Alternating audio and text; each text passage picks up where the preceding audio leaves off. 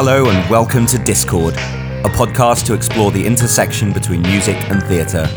I'm Adam Lenson, and week by week, I will be trying to figure out the conundrum that is musical theatre.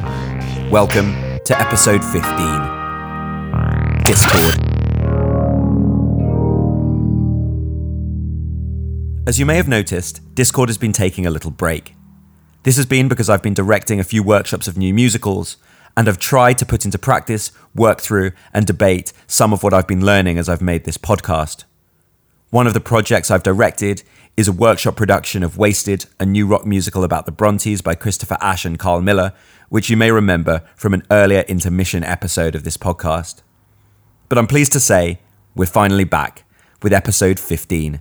And this week, we get to speak to noted British musical theatre writer Dougal Irvine. Dougal is a composer, lyricist, and writer. Originally, he trained as an actor and was seen in shows including Rent and Wicked, but then made the transition to writing full-time. His work writing musicals includes Departure Lounge, which has been seen all over the world, notably in cities including London, New York, Belfast, and Chicago. The Buskers Opera, which ran this year at London's Park Theatre, In Touch, The Other School, and Angry Birds. For these shows, Dougal wrote book, music, and lyrics. As a lyricist, he has collaborated notably with Rifco Arts on their musicals Layla and Britain's Got Bangra, both of which toured nationally.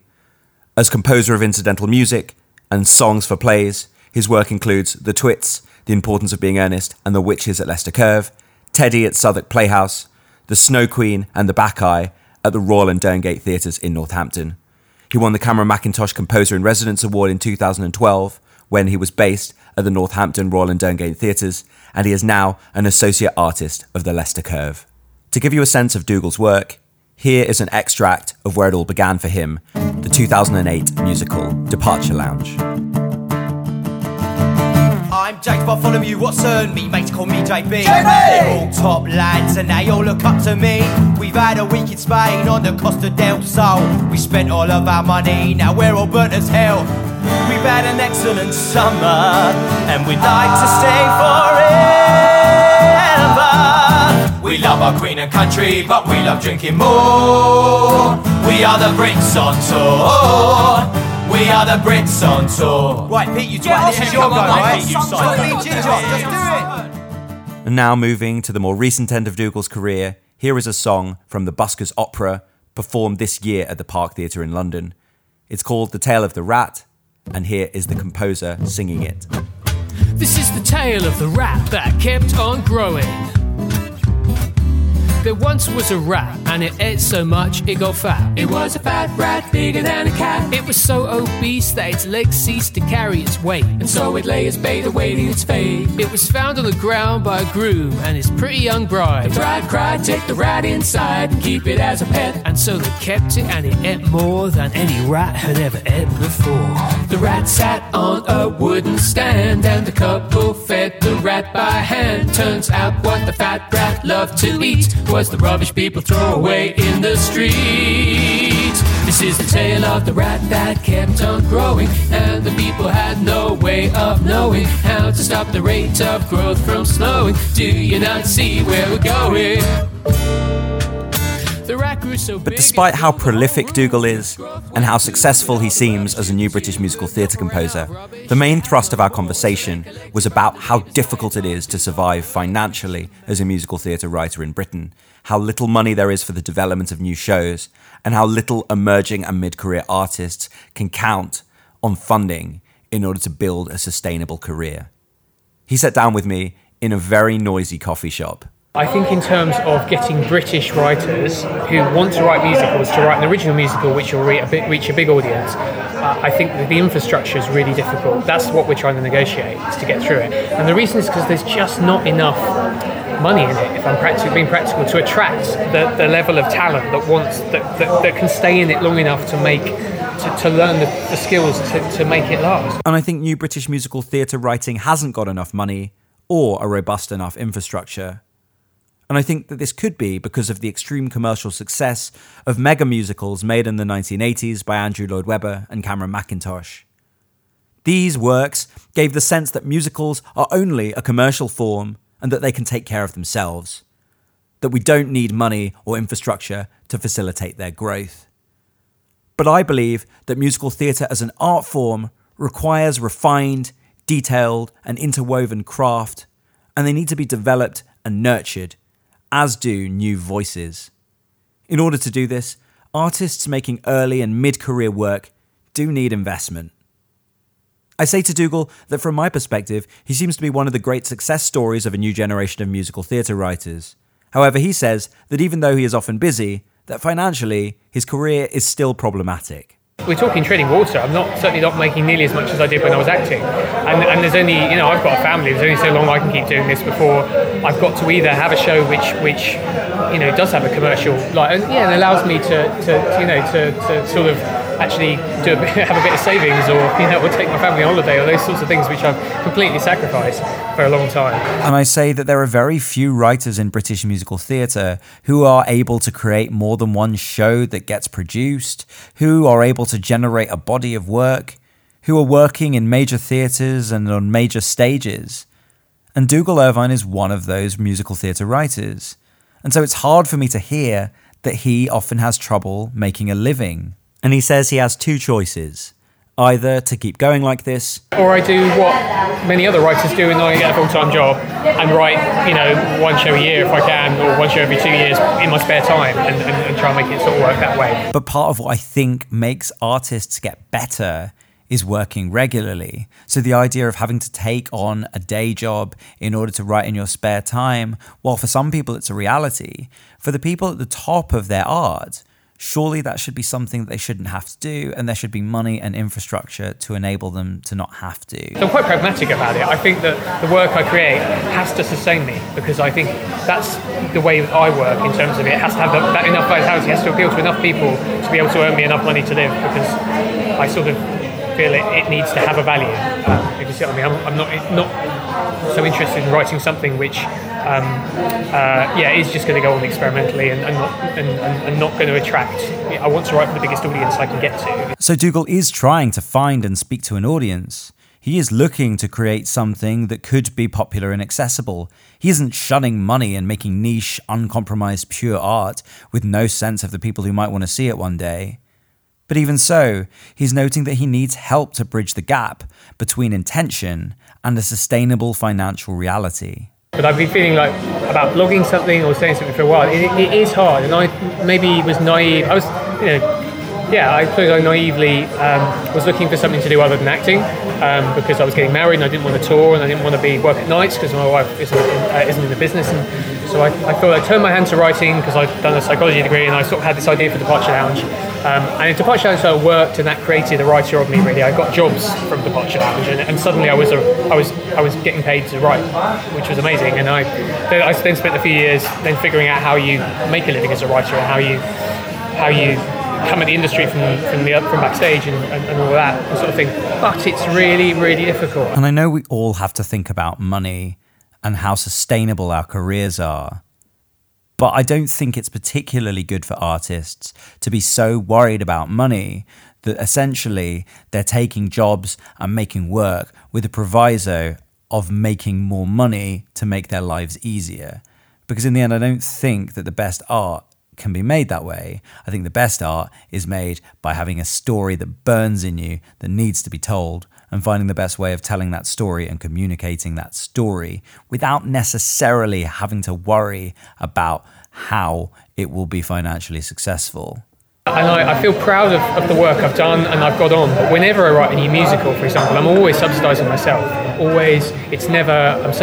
That's not really what then pays the bills. I have to navigate a way around it. And in new British musical theatre, in the main, when you're writing a musical, you're doing so on your own and at your own expense until it's finished and until someone perhaps picks up the show and supports it on its road to maybe being produced. It's rare that writers are commissioned to write new musicals in the way that they're commissioned to write new plays, and as such, even experienced writers of musical theatre are having to put a lot of effort in without a concrete sense that the show will ever go anywhere or ever bring in any revenue. I've done a couple of shows which are commissioned that way around. That's when it can actually work, and you can sort of, particularly if you write a decent tour, is the work I've done with Rivco Arts. I've done 2 tours with them. One of them was successful enough to be toured the second year, so that's 3 national tours. That's great, and you can start to actually, buy yourself a bit of space to sort of think about another projects and stuff. But even the Buskers Opera, which is on around the corner, spent 5 years working on that, and I got $5,000 for it. That's not, you can't do. I can't turn around to my wife and kids and say that's what we're going to live off. It's not completely impractical. Only because my wife stands behind me and can sort of see the potential in what I could get and what I could kind of potentially, if the show is a hit or whatever, then we keep at it. But it's very much like I said, it's got to have value. What I do, it's got to enable me to live. And they often say that theatre is a discipline where you can't make a living, but you can make a killing. And that's based on the idea that it's very difficult to make theatre a day job in which you earn a sustained living. However, if you get very lucky and end up working on a hit, you can make a huge amount of money, a killing. And that is especially true in musical theatre, in which a very small proportion of shows make an insane amount of money, millions and millions of pounds, while the rest make almost nothing. And I think that rather than there being this extreme disparity between the very rare hits and the rest of the shows making almost no money, shouldn't there be a way of us having a more balanced infrastructure in which we invest some money from extreme hits into making our community better and into making our writers be able to have more sustainable career paths? Artists get better the more work they make, the more opportunities they have. So I suggest it's strange that New British Musical Theatre's infrastructure isn't evolved enough to allow artists to develop sustainable careers where they can create bodies of work and develop their craft. And I wonder if this has something to do with the one-hit wonder culture that we seem to be living in, where instant fame and an X Factor style rise to stardom without the career and preparation that used to precede that has taken over. I think that people often forget that a show written by someone who's been writing and developing work for years will usually be better than someone who hasn't. So I believe that we need to encourage writers to have careers and not simply turn out individual shows. So I went to a BBC Writers' Room seminar just recently. I do think that even in TV they have the same problem, is that they're very good at giving writers a first break. There are lots of initial writers, new voices, initiatives. Let's get people in, let's get people doing things. Where the subsidy and where the support really lacks is about building people, actually helping them forge a career, like getting people, like what they call emerging artists or whatever. It's those relationships which are built up over time, which need support and need multiple gigs at a venue to build up the trust and the sort of relationships that we're not so good at doing, I don't think. And this reminds me of a conversation I had in New York a couple of years ago with David Van Asselt, the artistic director of the Rattlestick Playwrights Theatre.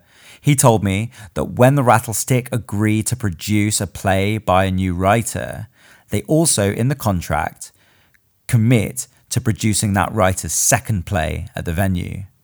And what this means is that even if the first play doesn't go that well, the writer still knows that they've got a second play. Or if the first play goes brilliantly, it allows them to do something more experimental or different with the second play, with the guarantee that it's going to happen anyway, that the theatre isn't going to turn around and say, no, we don't want that second play.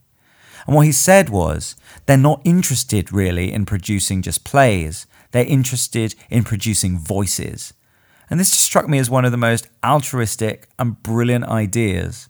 He also said they'd never met a writer who messed up both opportunities. They always found something in one of them because they knew that they had a couple of chances. And maybe sometimes we only give people one chance before we toss them to the sharks. And I think the mentality is changing, actually. I think people are starting to realise it, and I think it's maybe a generational shift. Maybe everyone got complacent for 20 years when Cameron Mackintosh was a big hit and they thought musicals were taken care of.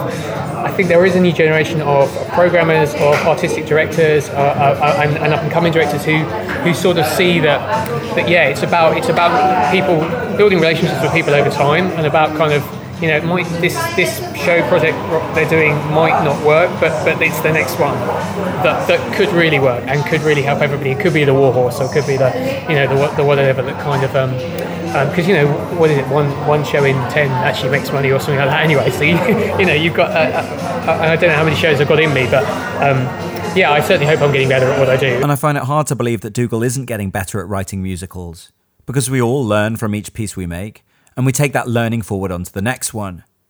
There is hopefully a cumulative rise in what we know and the quality of our output. But perhaps because people have thought of musicals as these big, glossy and rare hits amongst seas of failures, we don't value people trying and failing and failing better.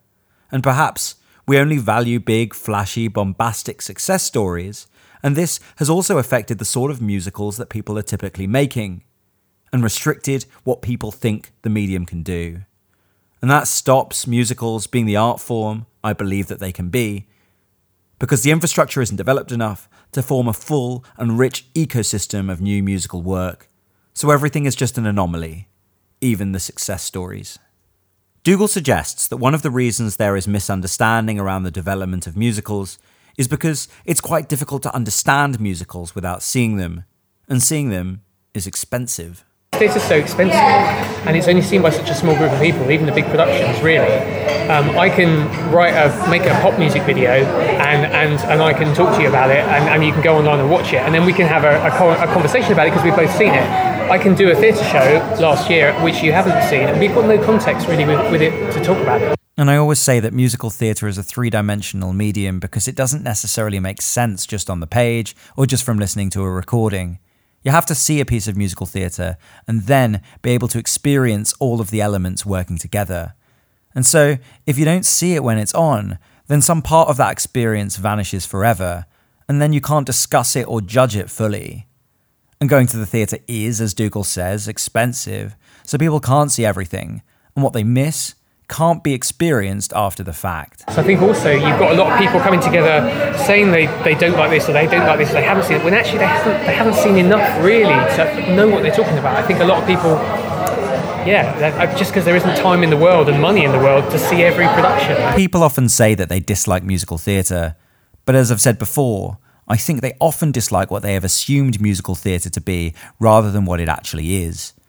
And I think this is in some way connected to what Dougal's saying, that it's quite difficult to actually get to see musicals, and that often our experience of what musicals are comes from experiencing a piece of them, whether that's a recording, or hearing a bit of it on the radio, or seeing it on screen rather than seeing it in person.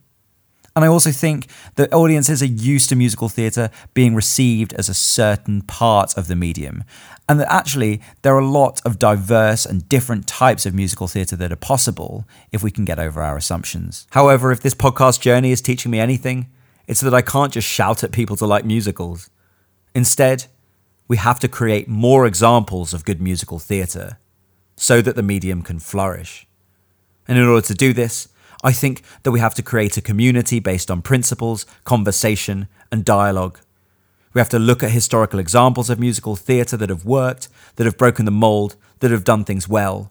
We then have to evolve them, mash them up with contemporary influences, and create more good work. And then those good examples will get seen by more people, and that will lead to audiences and the medium flourishing. But, as Dougal says, in order for that to happen, people have to experience musical theatre, and they often don't, because it's expensive. Knowing how hard it is to just make a new musical, I asked Dougal what his thoughts are on innovation. An idea I'm developing for myself, I suppose, is that you can innovate in one area, or two areas perhaps, but to try and innovate everything is a mess. And I think too often in musical theatre, in order to innovate, people throw out everything all at once. And this reminds me of science experiments where if you change every variable at the same time, you don't learn anything.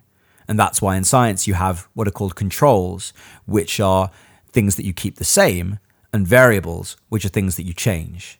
And in science, that breeds innovation. And I wonder if in creative landscapes, potentially it's a good idea to keep some things the same and then decide what to change, as Dougal does. And this might be a very good way of honing innovation without perhaps throwing out the baby with the bathwater on every show. But I think that ultimately as well, I suppose some pieces of art are born as a Rage Against the Machine. A lot of people always say they wrote a certain song as a reaction to something or a play as a reaction, which is cool. But I think hatred and repulsion can only get you, and pushing against can only get you so far. I think you've got to love what you're doing, and you've got to have a vision of the sort of show you're trying to make. But I think lately people are trying to make innovative musicals without loving what they're doing. These people often claim to hate musicals, but decide to make one anyway. But often, I believe this dislike is based on a very restricted subset of musicals, or a restricted perception of what musicals have been or can achieve. So these people say, I don't like Joseph or Annie or The Sound of Music, so I've concluded existing musicals aren't for me. But when these artists who claim they hate musicals decide to make one, they often suggest that they're going to innovate and get things right for once, that they're going to make something that revolutionizes the medium. But they're going to do it without information about what musicals actually in reality are. They're going to make the anti-musical by ignoring history and led by a hatred of what they assume musicals are. But I suggest that not really knowing what musicals are and trying to make an innovative new one is like trying to push against a shadow rather than pushing off against a wall. It can't actually move you anywhere. But if you know where the current shows are, the current boundaries and principles and styles, and about the history and infrastructure of a medium, if you know where the walls are, then pushing against them might actually move you somewhere new. But pushing against a shadow will get you nowhere.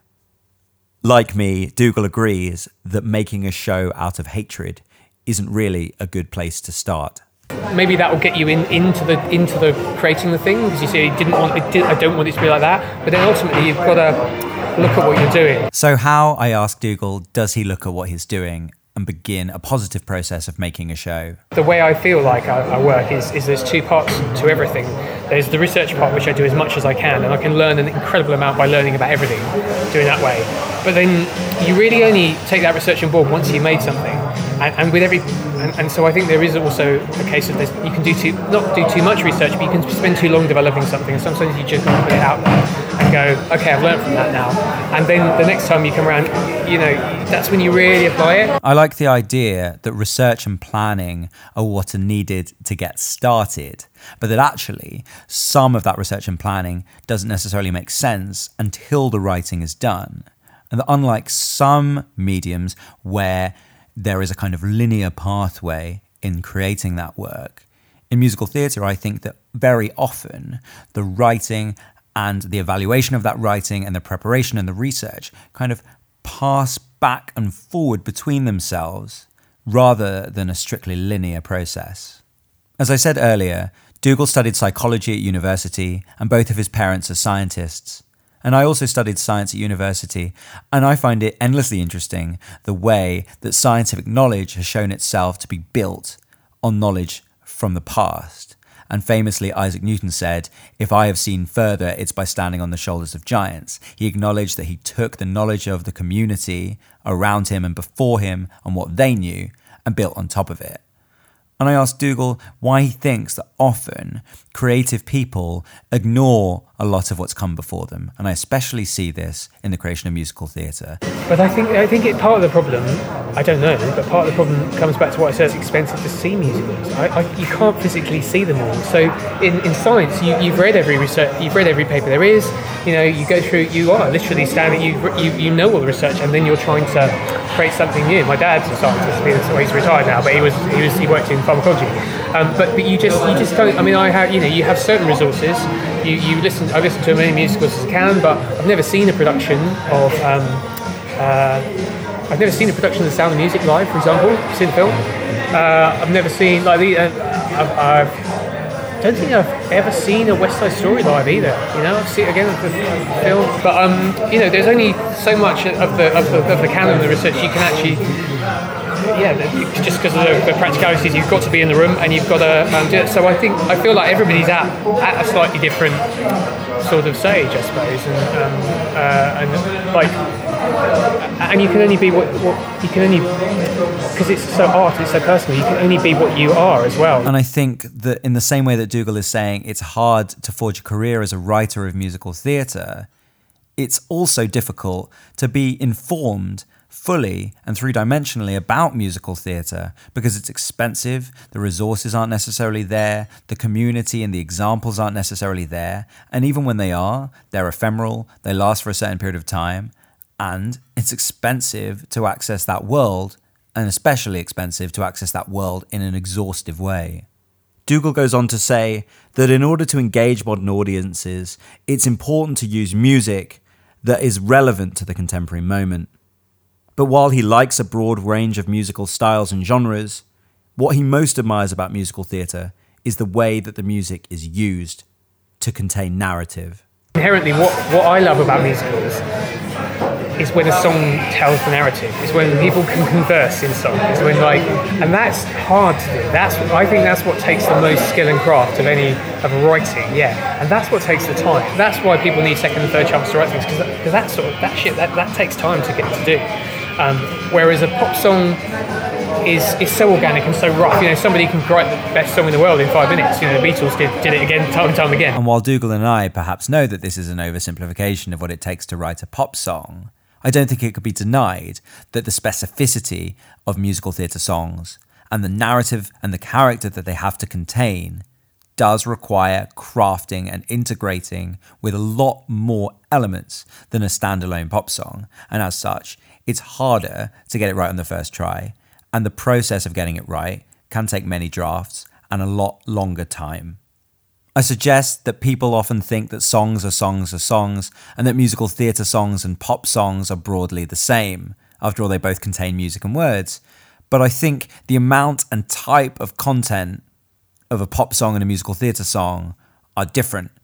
And it's that difference in the content that those songs contain that delineates a musical theatre piece from a collection of pop songs. But, Dougal says, pop songs, or songs without character and narrative, can still be useful in a theatrical context. If you're smart, when you get a song like that, is you go, well, it's not specific, it's not one character talking to another, so let's use it like what it is, it's soundtrack, let's have something really interesting visual happening in front of it, let's have them on the train, let's have them having an argument or something, and use the song as background. And I think a good show should probably have a song which does that in it, regardless. And in episode 8, I spoke to writer Tim Gilvin about the fact that some songs perhaps are rooms and some are corridors, and that a good theatre piece will contain both types of songs.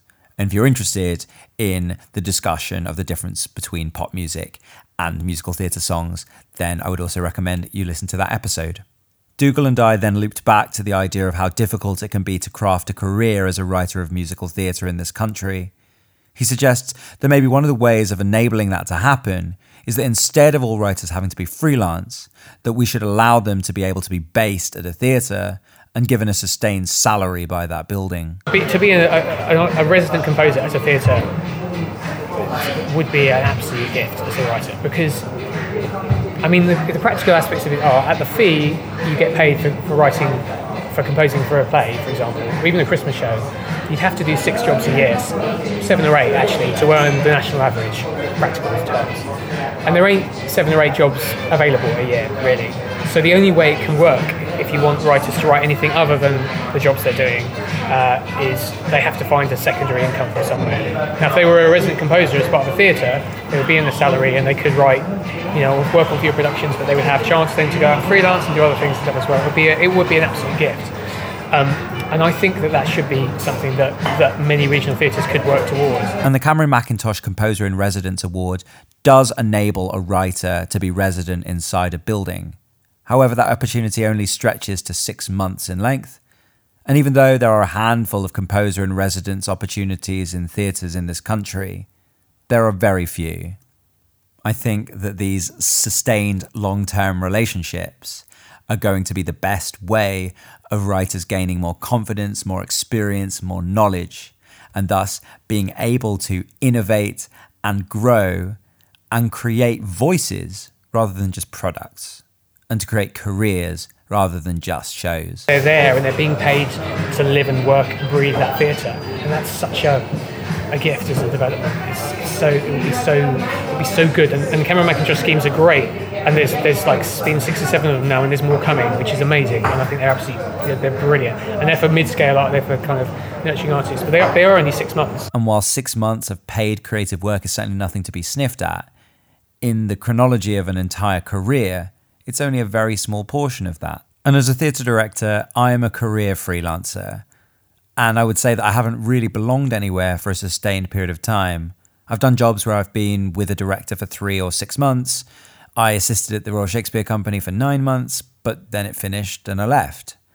The stories that you see of artists who work in a building which then absorbs them and lets them become part of the furniture and lets them be there for 3, 4, 5 years or more and allows their creative practice to grow over that time.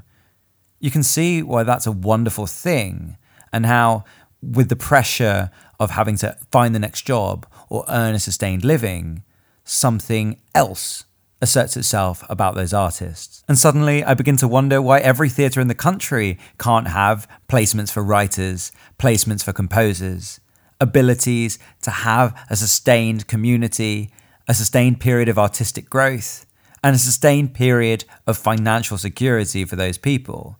Because in a way, rather than passing out jobs, bits and bobs, dribs and drabs, maybe there'd be better results from giving more sustained opportunities for more theatres. I asked Dougal, as someone who has had to work hard to make opportunities for himself and to forge a career without subsidy or without belonging long term in a building, what his experiences of making musical theatre have been. The way you phrase the question makes it sound like I have a choice in the matter, I suppose. Brutal reality is I say yes to every job I can afford to say yes to. I'm still not at the stage where I can really turn jobs down. I've turned down the odd one or two just because the money's been just ridiculous or miraculously it's clashed with something or whatever. But generally it's a case of, we want you to write lyrics on this job, you get a 2%, you get blah, blah, blah, you get this, and I'll go, yes, please.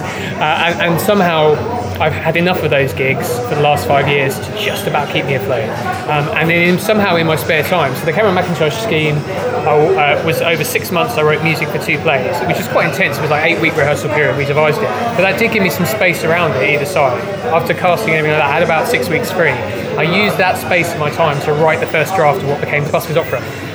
That then got optioned, and that then eventually started its 5-year journey to being on this kind of year and stuff. So in between, it's really a case of kind of finding the gaps in what you're doing to sort of to get new work, or it's a case of going, if I know I've got 3 months coming up, if I end up in a conversation where somebody's in a position to commission me to write something, I know I can probably, I can say, well, look, what can you pay me?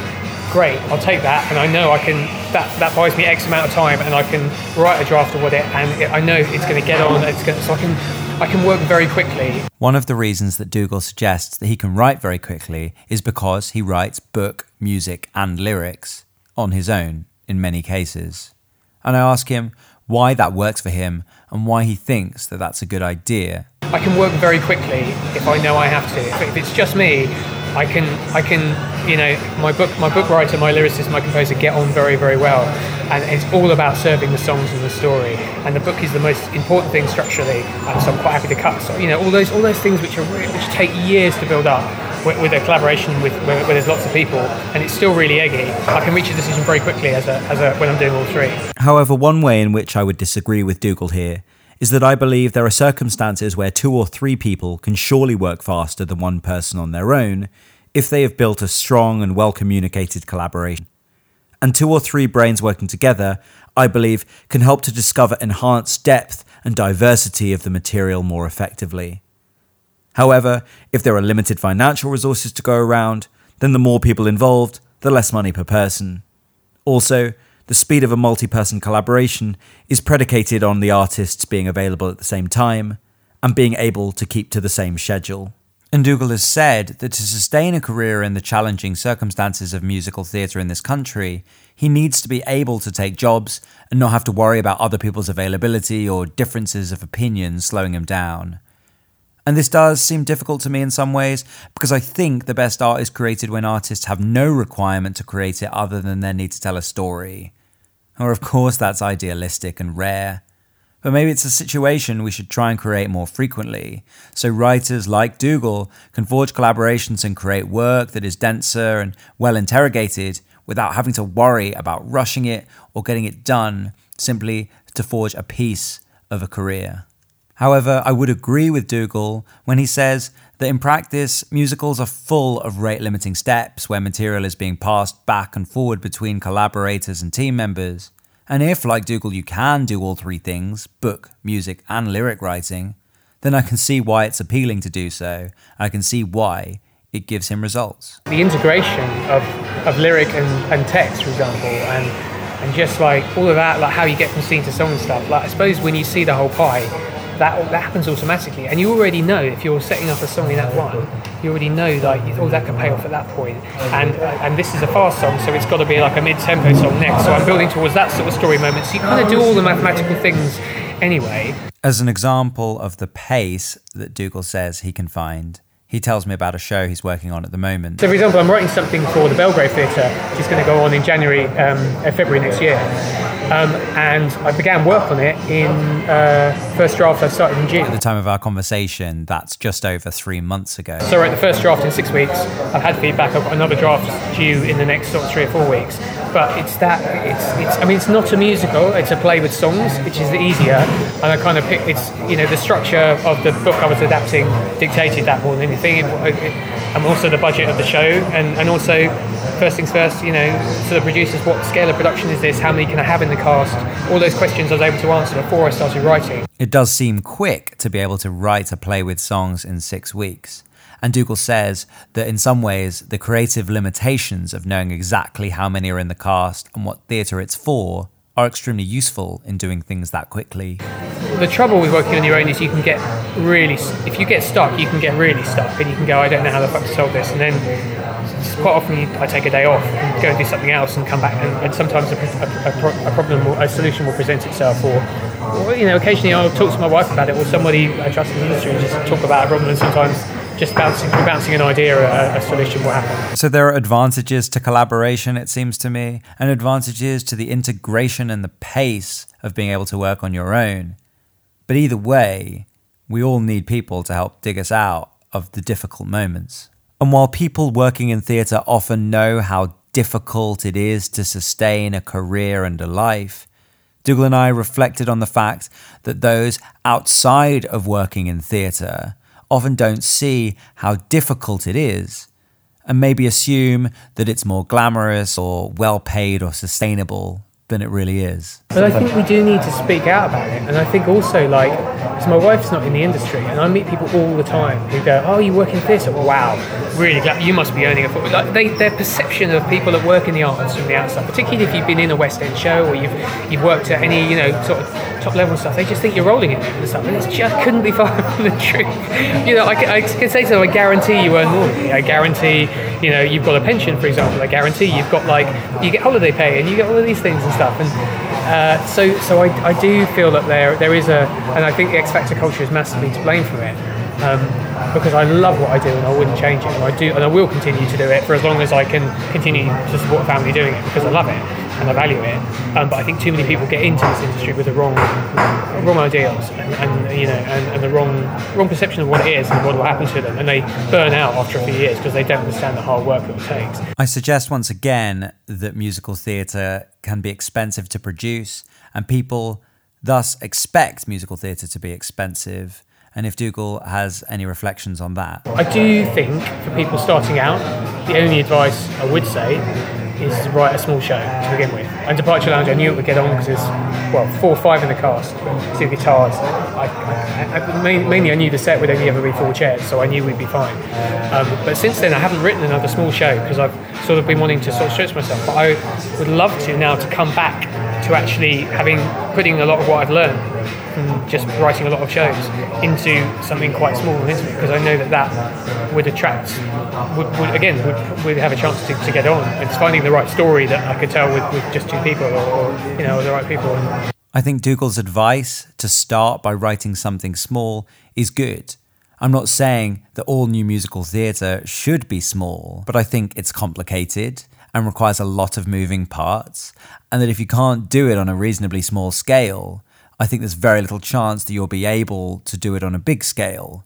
I think it's better to hone your process on smaller shows and then scale them up to larger narratives and larger productions and casts. And I think something Americans are very good at is the idea of the calling card script, the calling card screenplay, the calling card musical. And in the making of this sort of musical, they often aspire for something that is producible, that defines their work as an artist, but does so in a way that makes it financially possible to put that work on, rather than just simply leave it in someone's drawer. Once again, our conversation loops back to the idea of theatre being ephemeral and the fact that it's difficult for large audiences to see a show or to understand what a show is if they haven't seen it. Because obviously theatre is expensive and only so many people can see it. So I put 5 years into Buskers Opera, and in 5 years it'll be £5,000. I've talked about that. But also, it was seen by however many thousand people, not many, came to the park and saw it.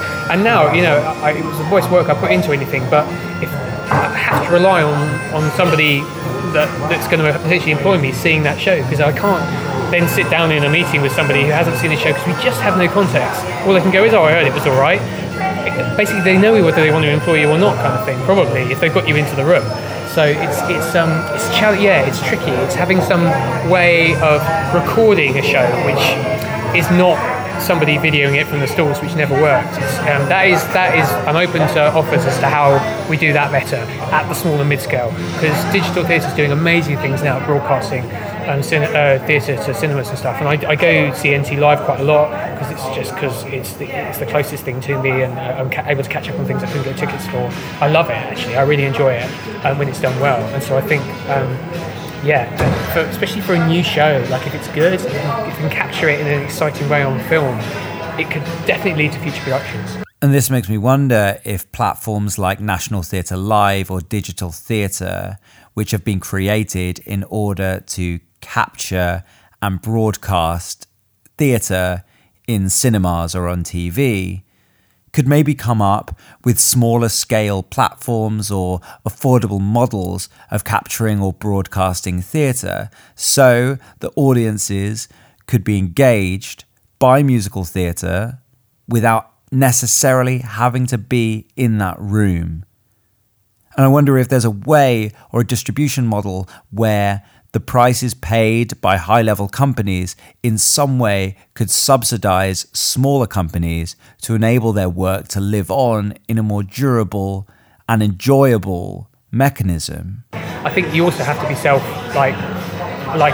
you have to sort of build that into the back of your head when you're doing a show. We have to find a way to record this at some point. So I always make sure we get a riff off the sound desk.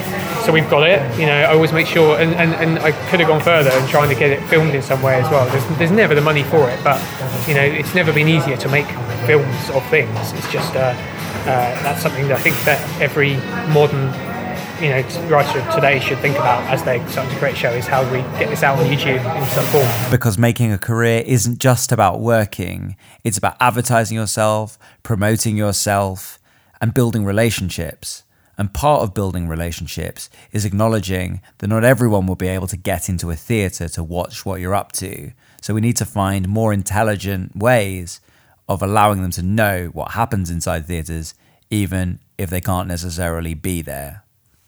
One of the things I can find frustrating about making musical theatre in this country is the fact that theatres and audiences don't always want or understand new musical theatre. And because of that, it can sometimes feel to me a little bit like making a product for which there's no retailer and no buyer. I don't think you can do it that way around. I just wrote Departure Lounge because I had to get it off my chest. I was like, I just need to say these things. I need to have these songs. Part of my life story was in, I did have a group of mates that fell out over a girl sleeping with one of his best mates, sort of thing. It was sort of a bit of catharsis in there as well, and it found a home. And there is that thing of, with every show as well, you even if you have an audience that you think you have an audience, you put it out, it may hit or miss.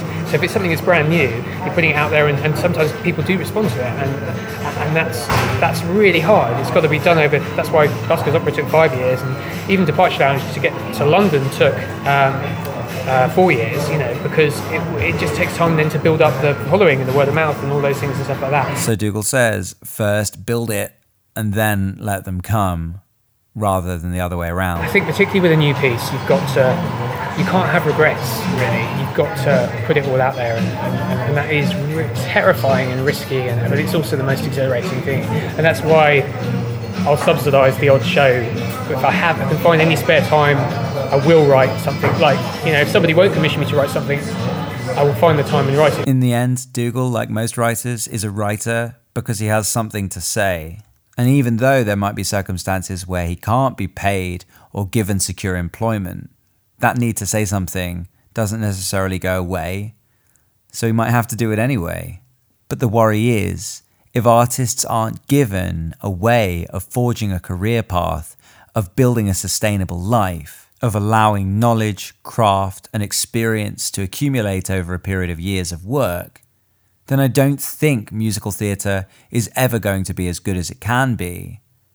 And writers like Dougal, rather than gaining in knowledge, confidence, and experience, are simply going to be forced to stop doing this. I know I'm on the deadline. If I don't get to a certain level of sustainability, then you know my family's going to start like really going, come on, Dad, sort yourself out.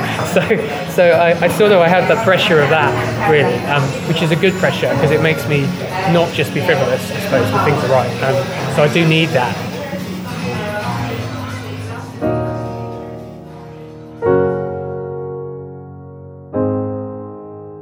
So what have we learned from Dougal? Firstly, that there doesn't seem to be enough money or a robust enough infrastructure to help develop new musicals and to offer support to early and mid-career writers. Perhaps we should invest more money from hits back into creating a community and an ecosystem that allows new work to be forged. Perhaps we need more commissions and more theatres supporting and developing voices and careers of musical theatre writers. What's clear is that we need to bridge the gap between intention and sustainability of making musical theatre. Secondly, that in order for the art form to develop, we need more situations where writers can make work free of the constraints of money, where they can develop their voice and their skill sets and tell stories they're burning to tell, instead of simply writing in order to get money to keep their heads above water. And perhaps the way musicals are seen as a big, successful commercial art form is scuppering the development of new and exciting work and innovative new voices. Thirdly, that innovating in musicals, perhaps like in science, means changing some but not all of the variables. That we shouldn't try and innovate on every single part of a show all at the same time just for the sake of it. And that making musicals out of hatred for what the form is perhaps not as useful as making them because you're interested in interrogating what the form can do. Fourthly, that knowledge shouldn't be dismissed, and that reacting against what you know, I believe, is like pushing against a wall and can move you somewhere, whereas reacting against something that you don't know is like pushing against a shadow and will only leave you lost and confused. Fifth, that musical theatre is a three-dimensional and highly integrated medium that can only really be understood by sitting in a theatre. But musicals are expensive to watch, and because of this, people perhaps think they know what musicals are when they really don't. They listen to a cast recording or see a clip of one on TV or see one show every couple of years, and then they think they know what the medium is, and they give up, or they settle for their expectations. And I think we need to create a situation where new musicals are given better platforms and audiences can experience more of what the medium is capable of. We need to be able to support non-commercial musicals and need to build audiences for those musicals and for those voices. And perhaps we need to get better at documenting those musicals, like the way NT Live documents big shows. Maybe those services and systems need to be contributed to the way we can engage with emerging artists. Of course, forging any artistic career is difficult, but I always think of Thomas Edison's quotation, "Many of life's failures are people who did not realize how close they were to success when they gave up." So if you've got something to say, I think you should keep going.